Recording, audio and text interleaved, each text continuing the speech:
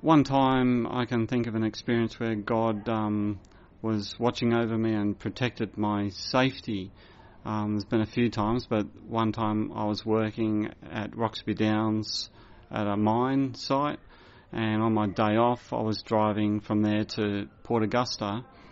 and felt fine, but while I was driving I had a micro sleep, and doing about 120 kilometres an hour, and I came to on the other side of the road in the gravel, about to slide off into the bushes, and where it was just in between these big massive road trains that were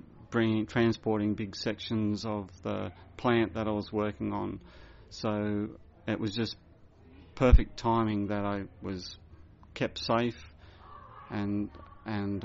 like when I came to, and I just didn't overcorrect the car. I just broke softly enough to not skid or anything, and pulled up and just got out and just knew that Jesus had kept me safe, and that was one of many times that I've experienced that.